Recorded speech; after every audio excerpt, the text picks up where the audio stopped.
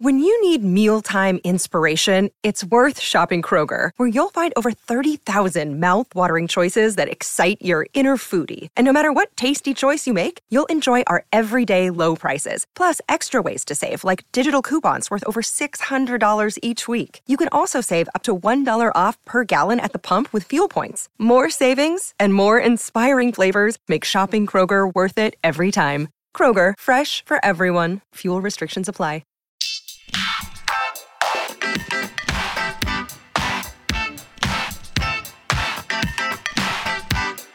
Hi, everyone, and thank you for tuning in to the 408th episode of Awards Chatter, the Hollywood Reporters Awards podcast. I'm the host, Scott Feinberg, and my guest today is a show business character unlike any other. Quite by accident, he has worked as a male model, an MTV VJ, a rapper, and an actor. He was the star of an X-rated tape before just about any other celebrity. He partied with Paris and Lindsay during the height of the Hollywood paparazzi era. He opened under the name Dirt Nasty for bands like the Red Hot Chili Peppers in 70,000-seat stadiums all around the world. And now, after years of middling parts on TV shows like 2005's Cuts, in which he starred opposite one Meghan Markle, and in films, including 3 installments of the Scary Movie franchise, he is, against all odds, a Best Actor Oscar contender for his portrayal of a has-been porn star who returns to his hometown in Sean Baker's Red Rocket. I'm talking, of course, about Simon Rex. Over the course of our conversation, the 47-year-old and I discussed how he handled the sudden fame that came to him in his early 20s when he landed his MTV gig in the mid-1990s, how a disastrous audition for Good Will Hunting led to a more serious pursuit of an acting career, what it means to him after years of toiling in mostly obscure lightweight projects to be the star of an A24 film that premiered at Cannes and has brought him rave reviews from critics and actors alike, plus much more. And so, without further ado, let's go to that conversation.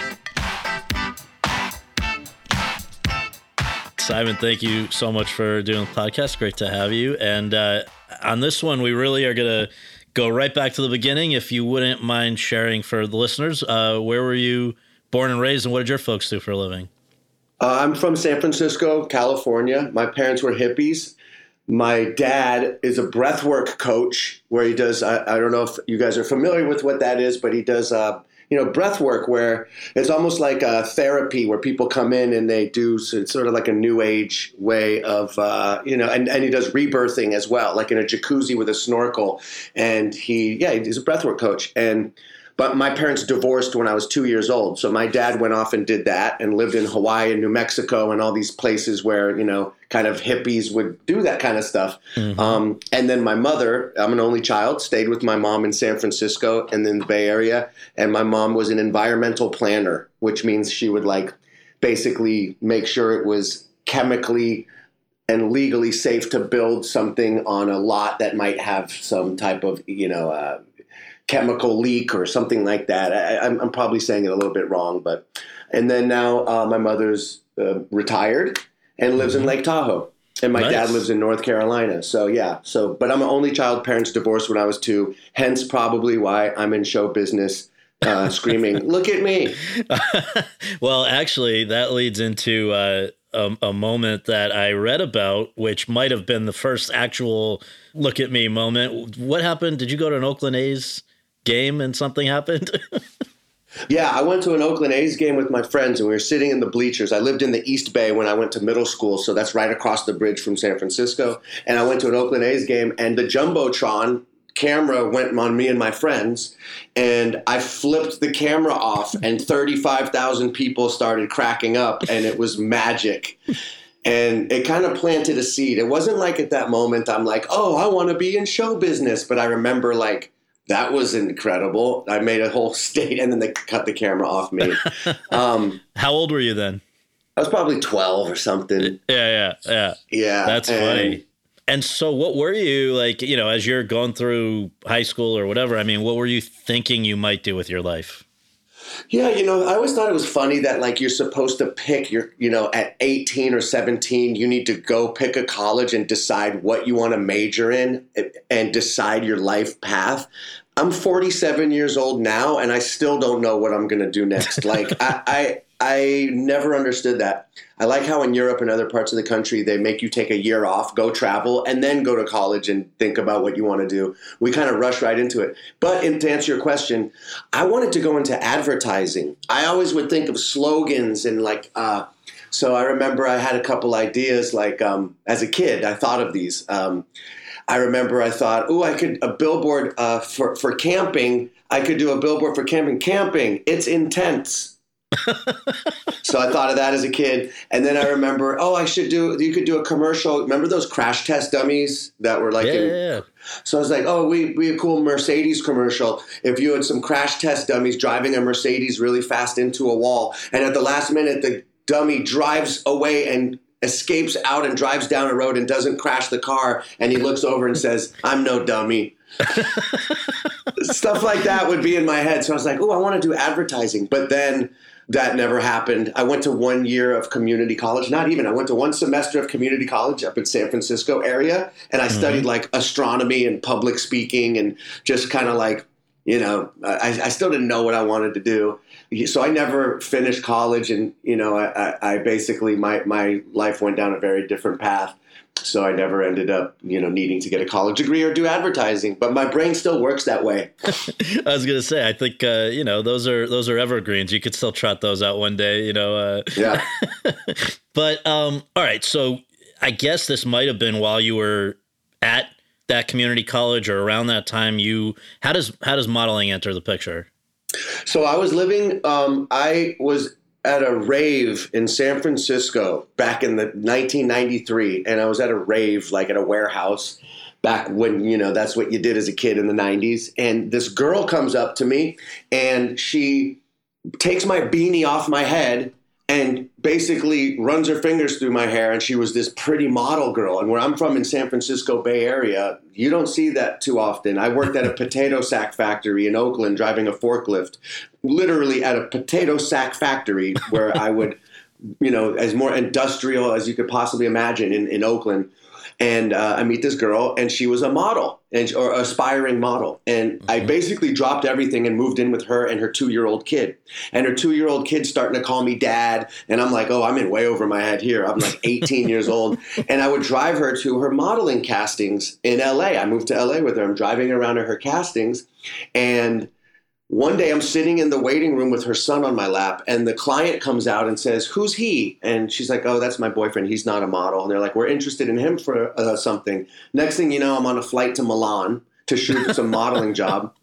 And next thing you know, I get a modeling agent in Milan. I get a modeling agent in Paris. I get a modeling agent in New York. And I just kind of, instead of going to college, I moved to Europe and I just did male modeling, which was pretty boring. But I was like, this is fun. I get to be around beautiful people and not go to college and live in Europe. And yeah, I was going to say, could you believe this? It does seem like it kind of happened pretty quickly, starting in your, I guess, your late teens. What did you make of all that? What did your family make of all that? Well, my mom never pressured me into you need to go to college and, get a degree, and she never really pushed it on me. So she was actually like, "Oh, how cool. You get to go to Europe and go do it. Why not? Go live your life. That sounds amazing. I wish I could have done that at your age." Mm-hmm. And so that's what I did. And I basically just was a leaf in the wind and went to Europe and just kind of floated around and got to experience. To me, actually, I think it was just as educational life experience as going to sit in a classroom and studying books all day. I got to go taste, walk through, smell, eat, live, love in Europe and New York. Back at a time when it was still pre-cell phone, pre-internet, when it was still that, the last time on the planet Earth that was sort of without all that technology. So I would just show up in a city with a fold-out map and have to figure it out. And it was awesome, you kind of forced to just grow up and learn and adapt. And I'm kind of a chameleon. I'll blend in anywhere. And I just had that experience. And then I really wasn't fulfilled with modeling because you're kind of just standing there and you're competing with other dudes about who's better looking. It's pretty lame. But it was fun. And then that led to when I was living in New York. I don't know if you'll remember, there was a male supermodel, the first male supermodel. His name was Marcus Schenkenberg. And I was at the same agency he was. And he was at the time, the biggest thing. He was the first male supermodel. So at MTV, they were going to have him on as a guest on one of their shows to interview him. He was too busy to do the rehearsal. My modeling agent said, hey, send Simon to fill in his shoes. I bet you he'll get a job out of this, because they knew I was a funny guy. So, of course, I go fill in for him, and I'm zinging and zanging, and I'm improvising, and I'm messing around. And the producers of the show were like, we should give Simon a job. And I remember them saying, hey, do you want a job as a VJ? And I said, I have no journalism experience, I have no music knowledge, and I've never done television. They said, perfect, you got the job. Well, that is incredible. And I guess, I remember, of course, and I know a lot of our listeners will, what a big deal that was. But let's just say there's some people who are listening who, only know MTV post music videos. Like, what can you set the scene? This is 1995 that I think you're starting there, right? Six, yeah. It was 96 and 97, yeah. Okay, so what did it mean to be a VJ for MTV, and how, just what a big deal, MTV for especially kids was the thing. There's no internet really at that point, right?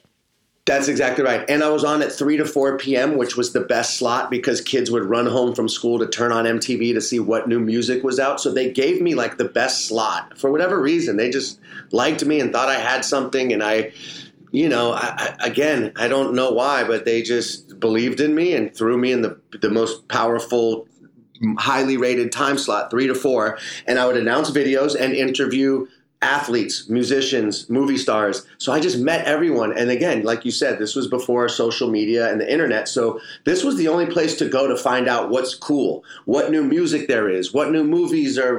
So it was like a one-stop shop was MTV in the mid-90s and before. So I was in the middle of everything, right? I was like the conduit to all pop culture.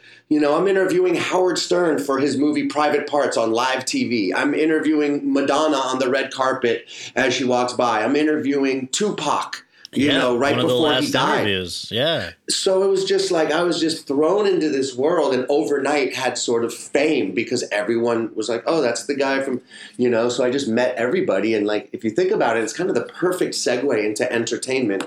And most VJs, they don't really parlay it into an acting career. They sort of will go on to do other hosting gigs, or maybe there'll be a DJ in, Philadelphia after, mm-hmm.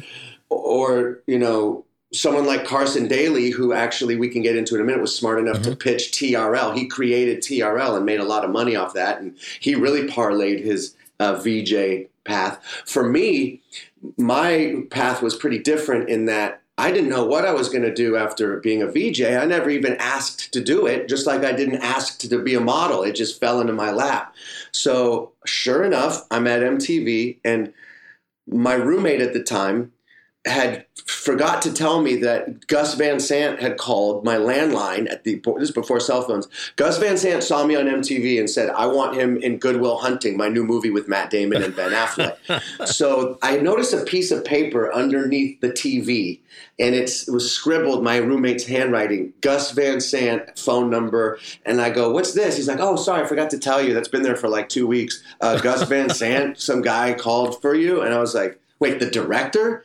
Like, oh my God, like Drugstore Cowboy is my favorite movie. What the hell's going on? So I call Gus. He's like, I've been waiting for your call. I want to read you for a movie. So I go in, I sit there with Matt Damon. I read a scene with him. It's for a very small role where Matt Damon beats up a bully who had it's just like 2 lines. Mm-hmm. So I'm reading the lines with Matt Damon in front of Gus Van Sant, and Gus stops me and goes, Simon, I have to stop you. This is really bad. You're not ready for this. I'm like, well, thank you. I've never done this before. He's like, you need to go to acting class, but you have something. You're just not ready for this yet. So go to acting school. So he kind of sent me to these like New York theater classes. So I started taking acting classes in New York. And of course, I was the guy who was on MTV. So all these other like struggling actors hated me because I just waltz in through Gus Van Sant on MTV. And now I'm an actor. And they're like, oh, this guy ain't an actor, right? But I learned a lot. I learned a lot about, putting up scenes from plays and acting. And I just got the gist of it. And so thank you, Gus Van Sant. I wouldn't be sitting here without you had I not seen that little piece of paper that day. That's amazing. Well, let me rewind for 1 second, though, because when you blew up through MTV, you know, all of a sudden it's like you go from being not nobody because you were doing modeling and stuff, but to, you know, to the general public at large, I don't think anyone would have necessarily known who you were. Now they know who you are. Your name's out there every day. You're doing this every day. How did you acclimate? I think you were only 21 or 22. Was that, I mean, I'm sure on one level it's probably cool, but was it also, you know, jarring? Yeah, it was definitely jarring, and I'm still 25 years later. Fame is a weird thing. It's hard to explain unless you've experienced it. But it's very, I'm very sensitive, and generally speaking, I get love. Like people come up like, you're funny. Oh man, you got me through a tough time. You know, I love your comedy. So it feels good to like, you know, contribute and put stuff out there that is, and I like being an entertainer. I was the class clown in school. And so, but what comes with it is that weird attention that you get where you don't really know if people like you for you, or if they just like you because you're on TV and maybe you have something to offer them and they want to use you to help their career. And, you know, you don't know if women really like you for you, if maybe they're just interested in the idea of you. So it's really a strange thing, fame. And I still, you know, you never really, I guess you kind of get used to it, but it's still strange. It was jarring and it still is. And like just now on the way in here, this lady like slows down and is looking at me in the garage. And my instinct is like, what are you looking at? And then I'm like, oh, yeah, maybe she saw me on TV. Like, maybe, I don't know. And then you go through all these things in your head. Like, it's just weird. It's just weird. I bet. And especially at that age. Yeah, especially that at that age overnight. But I was living in New York and I was young and cocky and carefree. I think it actually didn't affect me as much then because I was just sort of like young and arrogant, I guess you could say. Not like cocky, arrogant, more like, yeah, this is, you know, enjoying and reveling and enjoying the newfound fame and what comes with it, which is getting right into the club, getting the best table at the restaurant, meeting up. So yeah, it's fun, it's cool, but it's a double-edged sword.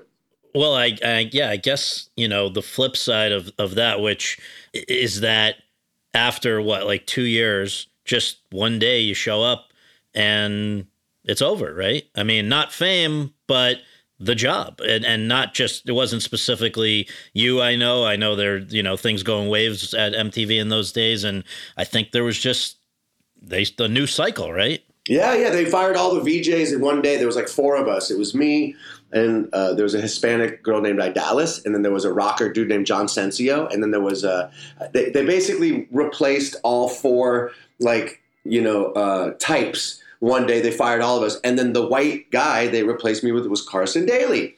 And at the time I was crushed because it was just out of the blue. They just let us all go. And I went from, you know, being on MTV to just nothing. And I was like, well, good thing I've been taking acting classes. Maybe I could parlay this into something. So I had I was basically still in New York till like 98. I had a horrible thing happen. A friend of mine committed suicide in my apartment. It got real dark real fast. So I lost my job. I lost my friend. I was kind of looking around New York going, I got to get out of here. So I moved to LA in 98 and I still was sort of in people's fresh in their minds from MTV that I started going in on auditions in LA and I just started booking everything. I just booked, you know, movies, TV shows. This is when Warner Brothers, the WB, was the new network, and they would just give me holding deals. This is back when, in a time when they would actually pay you 6 figures to say, hey, we're holding you, don't go audition for NBC, CBS, you know. So I was just like, okay, this doesn't suck. And, you know, I bought a nice house in the hills and a brand new car, and I was just, there was a lot of money flying around back then, and way more than now. So I was like, hey, this is pretty sweet. And like you said, everything kind of comes in waves. So I had a moment. I was the shiny new guy. And I was, you know, doing shows like Felicity, the Amanda Bynes sitcom, What I Like About You, Jack and Jill with like Amanda Peet and, you know, all these amazing actors. Incidentally, playing a guy named Mikey on Jack and Jill. That's right. I played a few Mikeys in my life. And then, so everything was great, you know. And then the WB went away. Remember, I think they merged with the CW. So then all of a sudden, work slowed down. I did Scary Movie 3. And then just like anything else, it's peaks and valleys. You know, you're at the top, you're at the bottom. You're at the top, you're at the bottom. And you know, I was just doing really well. And I was just very, very fortunate. And then, as you know, in this business, you're lucky to work 6 months out of the year as an actor. Like if you're working 6 months out of the year, you're working a lot, right? Totally. I just want to interrupt you for 1 second because there's something that I think I believe you like to clear up, and I think it would be helpful for listeners, and that is that there is somehow urban legend, there's whatever, the assumption of a lot of people is that your time at MTV ended because of something kind of leaking out that was filmed at I guess at a time when you were still modeling or whatever, and that somehow scandalized MTV and that they no longer wanted you. That is not the case, right? That's not the case. That's not the case at all. As a matter of fact, Jenny McCarthy at the time was a big VJ, and she was in Playboy magazine. So they said to me, hey, look, if we were to let you go for basically having the same exact thing that Jenny McCarthy has, that wouldn't be fair. So we're not firing you. And I stayed there for another year. So this was way later. And then one day they replaced all of us. But, people always have that misunderstanding, and I can see how they would put that together. But that's simply not what happened. And when that thing did happen, though, just not to harp on it, but very briefly, was that upsetting to you? Was it traumatic? I mean, it's something, I don't know, did it just come out of the blue? Yeah, I mean, obviously that was something like, whoops, this could affect me getting work. So luckily, it really didn't. I mean, I've managed to continue to work throughout my career, and I think there's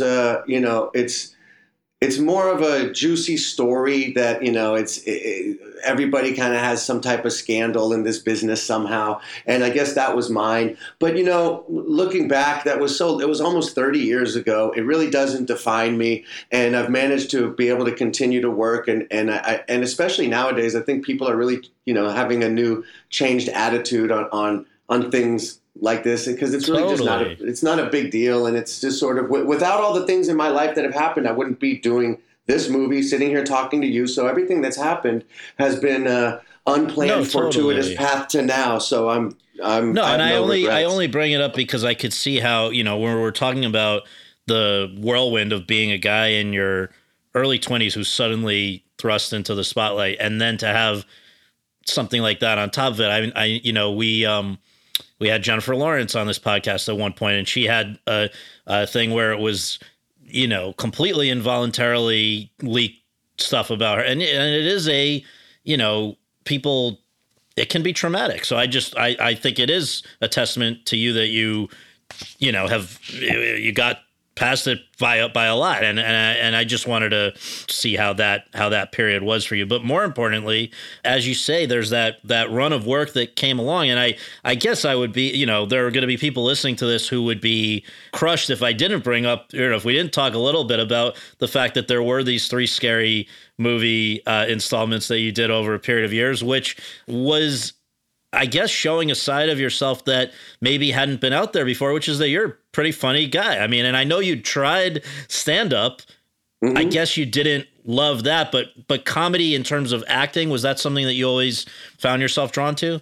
Yeah, that's sort of what I feel is my brain just works that way. I'm always trying to find the joke in everything, and maybe, I don't know what it comes from. I think it's being an only child and having to entertain myself. I mean, I could be by myself all day long and literally laugh out loud like a maniac because of things that I'm thinking or do. I just think comedy is the answer. If you could laugh at things, that's, I don't know much, but if I was to give any advice, don't take yourself too seriously and try to find the joke in things and not take life and yourself too seriously. But what do I know? That's just sort of how I walk through life. I take my work very seriously, but I don't take myself that seriously, if that makes sense. And yeah, I love comedy. I grew up watching, Airplane, Naked Gun, Mel Brooks movies, sitcoms. I always just was attracted to stand-up comedians. So for me, doing comedy like in Scary Movie was actually really natural. It kind of came naturally. But what's interesting is I remember going to audition for Scary Movie, and it was between me and Ryan Reynolds. We were the last 2 guys for the lead in Scary Movie. And I remember thinking, I'm not going to get it. Ryan Reynolds will get it. And sure enough, I got it. And that was a very big job. It paid a lot of money. It was an already existing franchise. They were just monsters.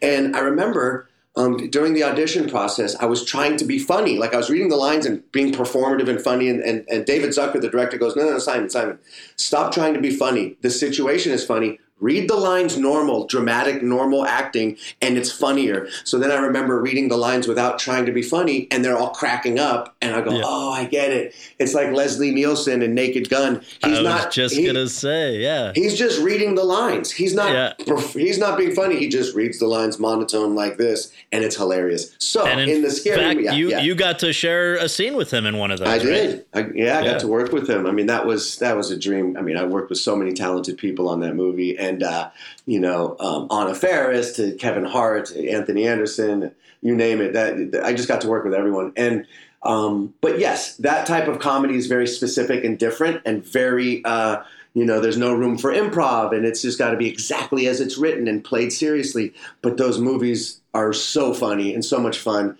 that I kind of got stuck within Hollywood. I remember Anna Faris telling me, watch what's going to happen to you. You're going to get stuck as the scary movie guy and you're not going to be taken seriously as an actor. And she was right. I booked some sitcoms here or there or some indie movie, but I never really was taken seriously or even got called in to do like a dramatic acting role. Because I was the scary movie guy. Oh, he could slip on a banana peel, but can he, perform a real grounded moment? So until this movie, Red Rocket, I was never really given the opportunity. And Sean Baker saw something in me that he was like, someone needs to give Simon Rex a shot. I know he could do dramatic acting. We already know he could do comedy. And his gut just said to go with me. And I feel that I didn't let him down because obviously the movie's getting a great response. Great. And I got to do some real acting, not just I get to do comedy because it is a dark comedy. Absolutely. Well, and I do want to, I guess let's go back to the period when you were doing the scary movies and stuff. Were you interested in, and if it were up to you, would you have been doing more dramatic stuff? Or at that time of your life, were you, content doing only comedy? I mean, I was content doing only comedy, but I would have loved to also, you want to do it all. You don't want to just be one note, I mean, I'm not comparing myself to him, but like, look at Adam Sandler. Like he could do a very broad comedy and then go do Punch Drunk Love and be like really an amazing actor, so I always knew I could do it. I always believed in myself. I just was never really given the opportunity until more recently. And I've done like obviously shows like Jack and Jill and Felicity on WB. Those weren't comedies. Mm-hmm. They were grounded in reality, but that was television at a time when, back then you really couldn't do TV and film. That was like back in those days where it was like you were either a TV actor or a film actor. It was like that was like towards the end of that. Now you could do everything. So, again, I never really got a chance to show that I could maybe do something grounded and real. And I think at this point in my life, I think I've had enough life experience that I have more to pull from. When you're young, in your 20s, you haven't lived enough to really have anything to pull out of you. It's easy to do comedy in your 20s because you're just ba-dum, boom, telling a joke. But with dramatic acting, it's like now I've had so many moments in my life that I could draw from some pain and struggle and so it's, I think as you get older, you just have more shades to you, if that doesn't sound too actory. No, it's exactly, makes a lot of sense. And, one other thing that occurs to me, you're saying that because you had done comedy and very successfully, that made people maybe limited their ideas of what you could do. The other thing that I wonder is, we talked about how MTV came along at a time before the internet, but your time in LA when you were getting first hot out here came along at the ultimate moment of paparazzi and tabloid obsession, probably the height of it. And you're a young, good-looking guy. You're going out as anyone probably would in your situation. And I think you, to some degree, it seems like for some people, became very associated with some of the other tabloid fixtures, right? And I know you are friends with and have worked with Paris Hilton and maybe I think actually Lindsay Lohan probably in the scary movies and all of that. So, but do you think in hindsight that maybe that also made people categorize you as, we're not he's not the guy to go to for something serious. Yeah, I think that's fair to say. I was like kind of seen as like a party guy who was out with Paris Hilton, hanging out, going to the clubs. And in all fairness, yeah, I did choose that. And like you said, I was a young dude in LA, which kind of my priorities weren't really there. I wasn't, focused on my career. I was focused on having fun, Yeah. And look, yeah, totally. I still would make my auditions and I would still work here and there, but my priorities weren't in order. I was more like, I was trying to have a good time, So yes, it's totally fair to say that between being the scary movie guy and being seen out on the party scene that, he's not a serious actor, right? So yes, I absolutely agree that that's fair to say, and but I have no regrets. I had a good time. It was fun. I bet. I'm jealous. Yeah, and that's when LA was fun too. Like I'd go to the Playboy Mansion, and right. I remember going to the Playboy Mansion when Hefner first got divorced, and it was very hard to get into the Playboy Mansion. I'm like, my 20s. I'm like, that's what. Yeah, it's a dream. I would be a fool if I didn't do all that stuff, but and then totally. Obviously. Like I was saying before, like if you work 6 months out of the year, you're working a lot. So I picked up music as a hobby, and this didn't help my serious acting either, is I started doing this comedic rap character called Dirt Nasty. And I was just doing it with my friends in my spare bedroom and handing CDs out at the club to like Leonardo DiCaprio because I kind of knew these actors, and I'd be handing it out to, this is back in the CD burner days. Yeah. So me and Mickey Avalon and Andre Legacy, my two friends that were like funny rappers, I would just make beats, record demos, and hand them out. And somehow it got in the hands of a manager who signed us. Next thing you know, Interscope Records, has us on tour with the Red Hot Chili Peppers in Europe. And I'm like, what the hell's going on? Again, fortuitous. Right. I was not trying. I mean, I was having fun. I wasn't handing the CD out like, I'm going to make it as a rapper. I was like, check out this ridiculous shit I'm doing with my friends. And that's hilarious because like it's your life itself could be a documentary, just the twists and turns and where we are now. But I mean, with that, just correct me if I'm wrong, but again, just how all the dots can sometimes connect in a weird way, that whole interest in beats, right, goes back to another guy who was sort of not necessarily considered a serious actor until he then goes and wins a freaking Oscar, right? Yep, that's right.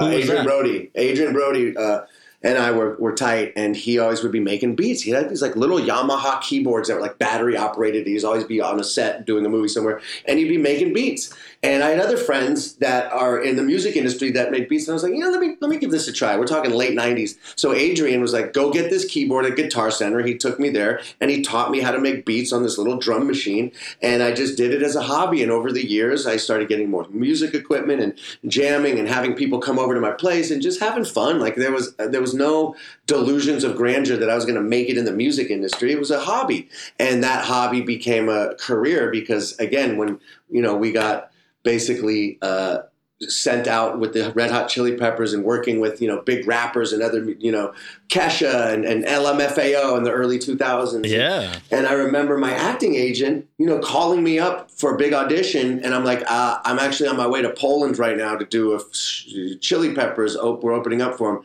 They're like, what are you talking about? I'm like, I don't know. I'm doing this music thing. I don't know what's going on, but I'd be a fool to not explore it. It sounds like fun. So I kind of turned my back on Hollywood because it was hard to do both. And in my mind, I was like, oh, Jack Black does it. He has his little rock band on the side and he's an actor. But it didn't really work that way for me because I hit the road and created a monster sort of with this funny, Dirt Nasty character that people can't really decipher the difference between a persona and yourself.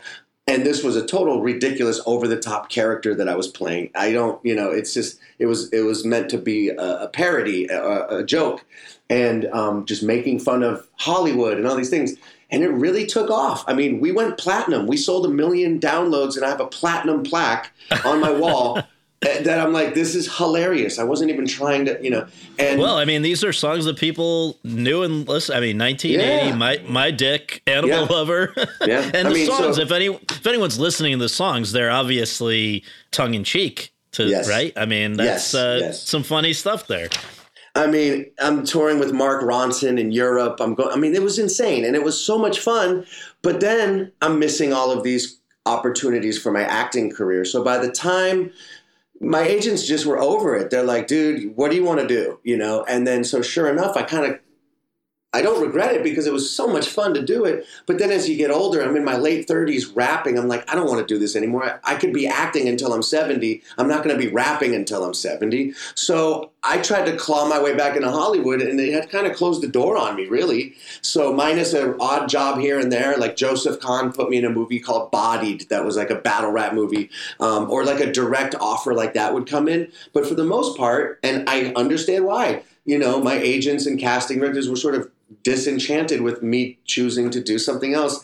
I didn't know how to split the two, I guess. Anyway. Well, the one time you were able to thread the needle, I guess, was Scary Movie 3. You play a right. white rapper in there, right? Yes, exactly. And that was sort of confusing to people because they're like, wait a minute, you're really rapping, you're playing Eminem. Well, what's going on here, you know? But I like to keep people guessing, and it's fun to reinvent yourself all the time. And I'm constantly doing different things. I want to do it all, you know? Yeah. So anyway, luckily, Sean Baker, out of the blue. Yes. Now here we are. So I think I got let back into the Hollywood dinner table, which is absolutely nice. And one last note before we talk about Red Rocket, just a fun fact where I had heard about this, and I guess I didn't remember, I didn't know, but I went back this morning and looked again at both the music videos for both TikTok with Kesha and Sexy and I Know It for LMFAO, and there you are. So you've popped up in a lot of different areas of pop culture over the decades. It's a pretty unique path. But as you say, leads to this movie, which I was lucky enough to see in Cannes and loved, and that is Red Rocket, which, just to kind of give the listeners a sense if they haven't heard yet, I mean, basically this is a porn star whose best days are maybe behind him, but and he's burned a lot of bridges, ends up going back from, you know, I guess San Fernando Valley to his hometown or where he'd lived in Texas, where he had burned just about every bridge, including his wife or his ex-wife. I don't know if they ever formalized their divorce, but we're still married technically, but in the movie I forget that we're married. So and her mother-in-law, who are real pieces of work. I think our critic in the review said something like meth heads out of some. He had some great line, but so let me ask you this: when was the first time you heard anything about this project, and how was it presented to you? So I was just sitting around in Joshua Tree a year ago now, or actually just a little more than a year ago. We shot it last 2020 in September. So it was about August. I was sitting around staring at the ceiling fan, wondering what's going on in the world because of the pandemic, and it was riots, and it was just crazy. And I had just moved to the desert, and I was just kind of sitting around like wondering, you know, what's next for everyone and myself, and what's going to happen.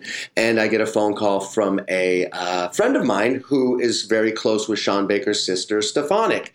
And she says, hey, Simon, what are you doing for the next month? I'm like, nothing. She said, you know who Sean Baker is? Yeah, absolutely. He's interested in you for his new movie. They wanted me to call you so they didn't hit you on Instagram and you not see the DM. Can I give Sean your number? Absolutely. Sean calls me. He says, here's a loose outline of the movie. I'm going to send you one paragraph to read. Can you put it on? So I put it on this phone right here on my kitchen counter. I did a cold read, sent it to him. He goes, you got the job. I need you in Texas in 3 days. And he's like, do you trust me? It's like, yeah, I don't know you, but yeah, I trust you. He goes, I don't want to deal with any agents or managers. It's going to slow the process down. I need you here immediately. If I fly you here, I got to quarantine you for a week. We need you in 3 days. You have a rental car waiting for you down the street in Yucca Valley, and you're going to drive right here, and we're going to get right into it, and just have someone sign off besides an agent or a manager, because I don't want to. He's sort of like the anti-Hollywood director guy, which I love. And so basically, I totally trusted him. I mean, it's Sean Baker. I knew I had nothing else going on, and I read the script. I loved it. I thought it was definitely well written because it's fucking Sean Baker and his partner Chris, and it was funny. And I was like, oh, I'll kill this, and I'm going to go for it. And I'm on every page, and this is a lot. So I deleted my social media, so I didn't have to look at my phone and be distracted. I deleted it all off my phone. I drove straight to Texas with my at the time girlfriend, and we took turns driving. And I just memorized the lines, and she'd help me with it. And then by the time we got there, it was just like, all right, we got one day to rehearse. Let's go. And I just got thrown into it, and Let me stop you though, because this is crazy. Like you get a call out of the blue, be here in 3 days. You're the lead of a movie. Like it's not like you, as you've said, you were sitting around. It wasn't exactly the hottest moment of your career when this came about. This is a guy who, has just coming off of some major, not large scale movies, but movies that certainly got a lot of attention, Florida Project and Tangerine and all this. Like, did you think you were being pranked or something here at any point? This is crazy. I didn't think I was being pranked, but it was one of those things that was just like, often in life, if something's too good to be true, it usually is. So I was just kind of like, you know what? I'll probably go shoot this movie. It's going to be during COVID. We probably won't even get through it. I'll believe it when I see it. I'll be excited when we wrap shooting. And until then, I'm just going to go for it and whatever. Give it my all, but I'm not getting emotionally attached to any result. That's for sure. And it's hard enough to shoot a $1 million budget movie, much less in a pandemic. I mean, it was very ambitious with first time actors who had never been in a movie on film. So you couldn't mess up because we were on film. So it was like lights, camera, action, baby. Don't burn this film. So it was just a chaos storm of just, small crew. It was insane, but that energy worked because human beings feel. It's not just reading lines, and like you can feel the energy. It's similar to the music I did. It worked because you felt me and my friends having a good time, rapping, laughing. With this movie, that energy comes through the screen of just sort of like riding on the fine line of just the edge and hustling. And it comes through on the screen because we were really experiencing that. And I don't think it could have worked any other way. There was no trailer I was relaxing in. We were shooting without permits, totally rogue, hiding from cops and neighbors and shoot, go. I mean, it was insane, but I loved it. It was actually my favorite way to shoot a movie. Would I, obviously want to do a big budget movie and make a lot of money? Yeah, of course. This wasn't a big payday. It wasn't comfortable, but it couldn't have been any other way, And it's a great calling card for anything else that you ever want to do because people really see what you're capable of. It's a challenging, I would think, a demanding part to be in every scene and playing a guy who, I guess begs the question, like he's a kind of confident, cocky guy, a narcissistic guy, but like, I guess, what did you find most challenging about playing this guy? What was the greatest stretch for you to capture? Well, okay, so I'm nothing like this character, frankly. He is a malignant narcissist, sociopath, delusions of grandeur. He'll cut people's heads off to get to the top. Me in real life, like I've never been that person. I've seen people around me in this business who are capable of doing whatever it takes to get to the top. And I've just never been that way. And which is probably why I also didn't have more success was because like I don't have that in me. Right. Mikey, the character of Mikey is that guy. And the thing that I just tried to do was when you read the script, it's like, oh, this guy is horrible. How's the audience going to root for this guy, right? There's no way that anyone's going to be on his side. I better make him boyish, likable, charming, cute. Maybe he doesn't know what he's doing. So that's really what I had to do. And that's a quality that I think I have is like Peter Pan syndrome. I still act and am like a little kid sometimes. And, I'm not saying that's a good or a bad thing, but I definitely, I've never been married or had kids. I'm sort of like forever young in my mind. And I love being that way, right? Maybe it's good or bad. I don't know. But that's just who I am. So I applied that to it, that boyish sort of innocence maybe, and made him just charming and likable. And I knew that if I could pull that off, then the audience would stay tuned in and care about what's going to happen to this guy at the end of the movie. Otherwise, it's not interesting because you're like, screw this guy. I love playing the anti-hero. Like most anti-hero movies like Taxi Driver or Bad Lieutenant or Eastbound and Down or Larry David. These are people that you're like, they're not good people necessarily, but you find yourself kind of rooting for them in some weird way. And that's a fun character to play. That to me is fun. So that's all I did was make it very obvious in my mind every time I was doing a scene. Just try to make them likable so the audience cares. That was it. I think you made a great calculation there, because the question that kind of hovers over the whole movie, at least for me, when you come out of it, and I'll say spoiler alert, so if people want to skip over the next few seconds, but like basically, is he interested in Strawberry because he's now reaching a point where he actually is in touch with his feelings and he cares about somebody, or is she just another vehicle for him to try to mount a comeback and another person he can use along the way? And right. I think the fact that we don't know one way or the other, at least me, is a testament to the performance, I think. Yeah, thank you. And that's exactly right. I think that it's you want it to be left open to interpretation, so the audience has to do some work. If you just give it to him, that's what Sean does so well. He leaves his endings very open. He leaves everything open to interpretation. So you have to, and everyone has a different take on so much of his movies, which I love. So yeah, in looking back at filming it, really, I was just hustling, and I tried to make it believable that he really was interested in her and infatuated with her and attracted to her, but also she was his ticket out of there. So it was both, and I had to commit to that. And just realistically, each person I interacted with in the movie, which was only 5 characters. There was the neighbor Lonnie. I just wanted a ride from him. So I just made a very clear want. What do I want from this character? Well, from Lonnie, I want a ride and I want a dude to talk to, and I need a bro to hang out and go to the strip club with who's going to listen to me brag all day. With Susie, I want I want my meal ticket back into the business into LA and to make money, and an attractive woman. So I that's my want. With my wife, Lexi, I need shelter, a place to stay, and I had nowhere to go, so that was my want with her. With Leandria, I needed money, so I start selling drugs for her. So basically, it was just real clear. I just wanted something from all of them. It's all transactional, yeah. That's it. Yeah. And it was actually quite simple. So there wasn't, I'd be lying if I said, I did some method acting and I, studied this and that. Really, I just used my imagination. And I went with my instinct and had fun with it. And Sean Baker showed me a clip of a guy that he had done a character study on who Mikey is loosely based on. So he showed me an interview that he had done with the guy. I'm like, I got it. I just saw a few minutes of the guy. I'm like, I totally get it. I know a lot of people like this. They're just blindly, delusional and talking about themselves in the third person and it's just. Now, was that guy also an adult film actor?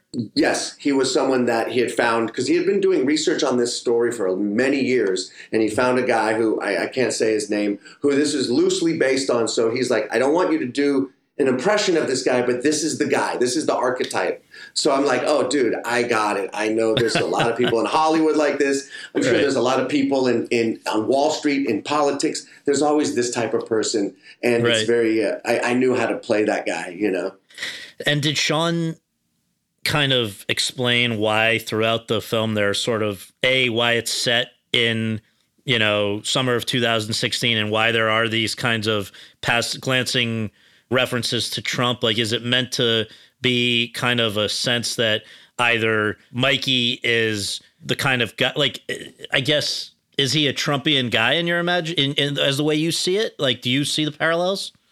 Yeah, I see. So I think that there's definitely, I don't know if originally in the script, there was actually stuff we didn't end up doing where Mikey would say, Trump's going to win. Not that he believes in Trump's politics, but he just knew that Trump was going to win because he knows that he gets over on people, and he probably saw a connection in their, sort of blind narcissistic ways. And I think the point is that, it's sort of a take on American narcissistic big dick energy sort of that whole thing. And I believe he made it take place in 2016 because that was a pivotal point in America where, it was almost like we were living in a reality show or something. So that's why he has throughout the movie, one scene it'll be the campaign of Trump or Clinton, and then the next scene it would be like a reality TV show, and how it's kind of all the same thing. And it was such a wild time where everybody was, starting to get really divided, and it was just sort of, we were on the precipice of that, what we're still living in now, which is really strange times. So, that's just what I've heard Sean say in other interviews. I can't really tell you exactly why he did it. He's not really trying to make any heavy-handed statement about the left or the right. It was just that we were living in a very wild time. And I think Mikey represents some of that, And Absolutely. Mikey could represent Clinton as well. It's whatever you want it to be, which is good writing. Yeah, absolutely. Just a few last things for people who may not know. Can you share what the title means? Yeah, well, obviously Red Rocket is a euphemism for like a dog's penis. So I think there's that phallic, thing. It's also could mean like, this guy's just taken off for the stars and he's just, very ambitious. There's a lot of, phallic stuff. I actually brought this up in Sean's, like, I didn't think about that, but throughout the movie, there's these like smokestacks of the industrial world. And I just think there's a lot of that, like I said, that big dick energy that's sort of very American, like machismo. So I think it could mean, it could be interpreted as any of those things. But I think it's also just a funny pun, and he likes to work with colors. Tangerine, Florida Project had a lot of those purples. Red, There's a lot of reds. There's a lot of red, which is a sexy color in this one. So he knows what he's doing. It's sort of a theme, and I just think it's a funny, and it kind of, the movie is a comedy. I want people to remember when they go see it, it's okay to laugh. It's a dark comedy, but, it's funny. So let's have some fun. And I think we need movies like this again. Everything's gotten so, and I don't mean to, I'm not disrespecting other movies, but I miss the kind of movies that you'd go to that were edgy and gritty and sexy and raw and on film. And you walk out of there feeling something, whether it's good or bad. I remember at Telluride, a woman said to me, after seeing your movie, I needed a shot of tequila, a cigarette, and a shower. And I said, that's the best response I've heard. Yeah. We did our job. It's okay. We're not saying that because we're making this movie, we're not saying that this is good, but this is real life. Yeah. And it's this real life's ugly and dirty and raw. And, this movie shines the light on the dark subject matter, which is sort of the side of America that isn't Hollywood and LA and New York. It's and that's what Sean's really like made his name doing. I mean, it's pretty in each of these movies, there's some element of sex workers. There's people, but generally just people on the fringes of society. And it's something we don't often otherwise get to see. But I do want to make sure to ask you to talk about one of the people who you share a lot of scenes with here, because I'd never heard of her. I don't know if she'd done much before, but I was very impressed. And that's Susie Sun, who plays Strawberry. And I actually was like, is this, how old is this girl? I thought, as it turns out, she's in her mid-20s, but she did a great job playing I thought the kind of both basically exactly what that part called for, which would not have, I don't think, been very easy to cast, like to find anywhere. So anything you can say about your work together with her, which you guys have some funny, intense, very memorable scenes. Yeah, she was, obviously she is an entertainer. She grew up singing. She wasn't like someone like that he just found that had never been in entertainment before. She was actually in LA. He found her at a movie theater, standing in line at the theater, and said, "Oh, I got to meet her." And went up to her, was like, "I need to put her in something one day." He just knew. So she had come to LA to be in show business. So it wasn't like she was completely green. You saw in that scene, she's really playing that song. She knows how to sing. She's a dancer. She's a performer. So I think she naturally has the thing, that whatever that thing is. But yes, she was nervous. I remember like her, she had never done anything like this before. And I remember before shooting, she would be nervous and I'd really help her calm down and relax and, just make her feel at ease, especially because we had very intimate love scenes that were very vulnerable. So we just really communicated, I just really made her feel comfortable. And I remember her being nervous, and then the cameras would roll and she would just shine. And the cameras would cut, and she would be like, oh, I don't know if that was any good. I'm like, that was amazing. Whatever you're doing, just keep doing it. Your instinct is right on.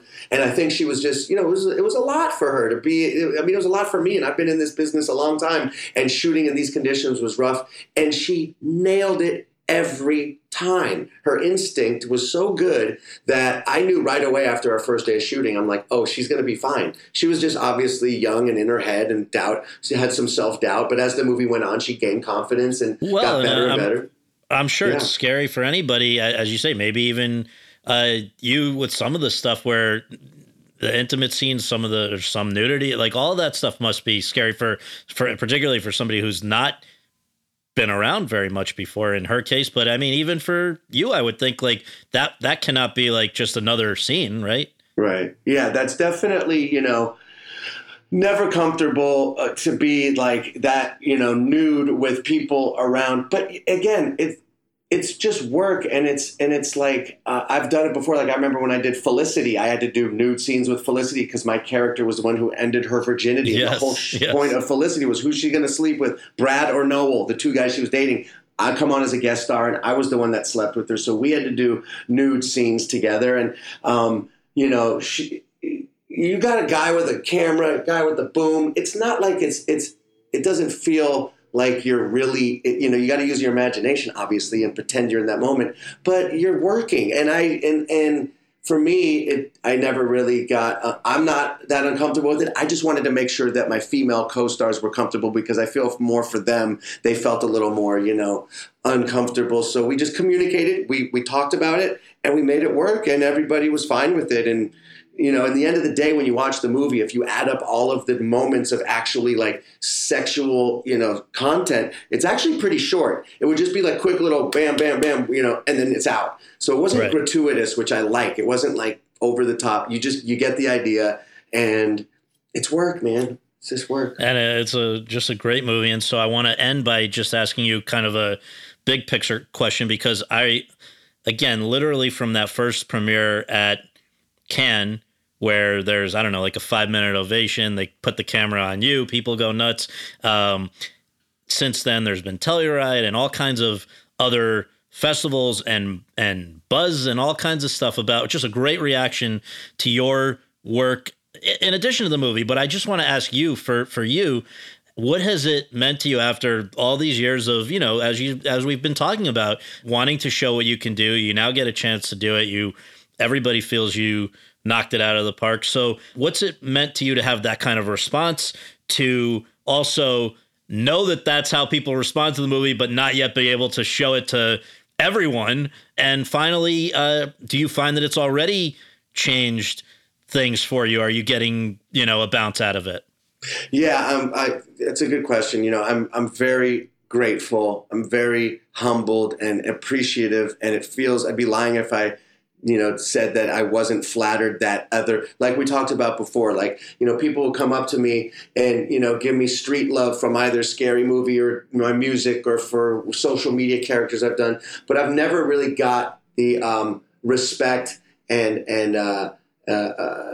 genuine, a positive feedback from other filmmakers, actors at these festivals, producers, writers, people that are really about the art of being cinephiles and making really good movies. I've never been in this world before. So to get that, it feels good. It feels good to be respected as an actor and really getting that, from my peers.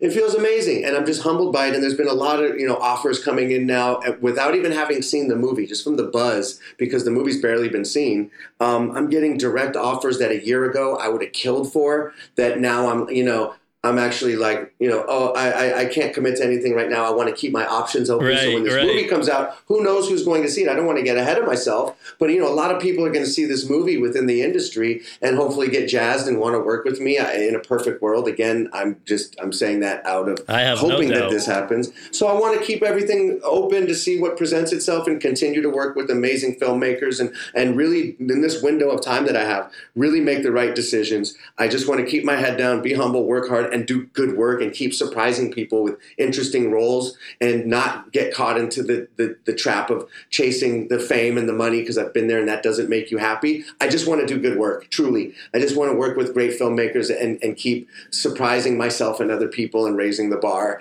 And I'm ready for the moment. I'm here and it's time, and I'm ready.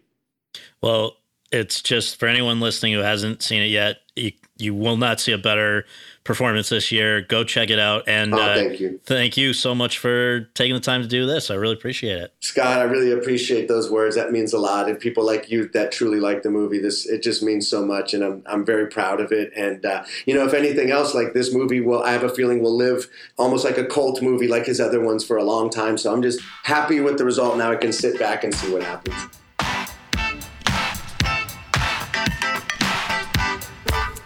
Thanks very much for tuning in to Awards Chatter.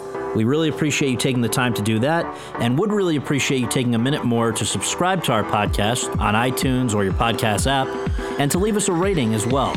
If you have any questions, comments, or concerns, you can reach me via Twitter at twitter.com/Scott Feinberg.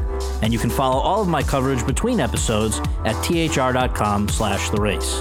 Until next time, thanks for joining us.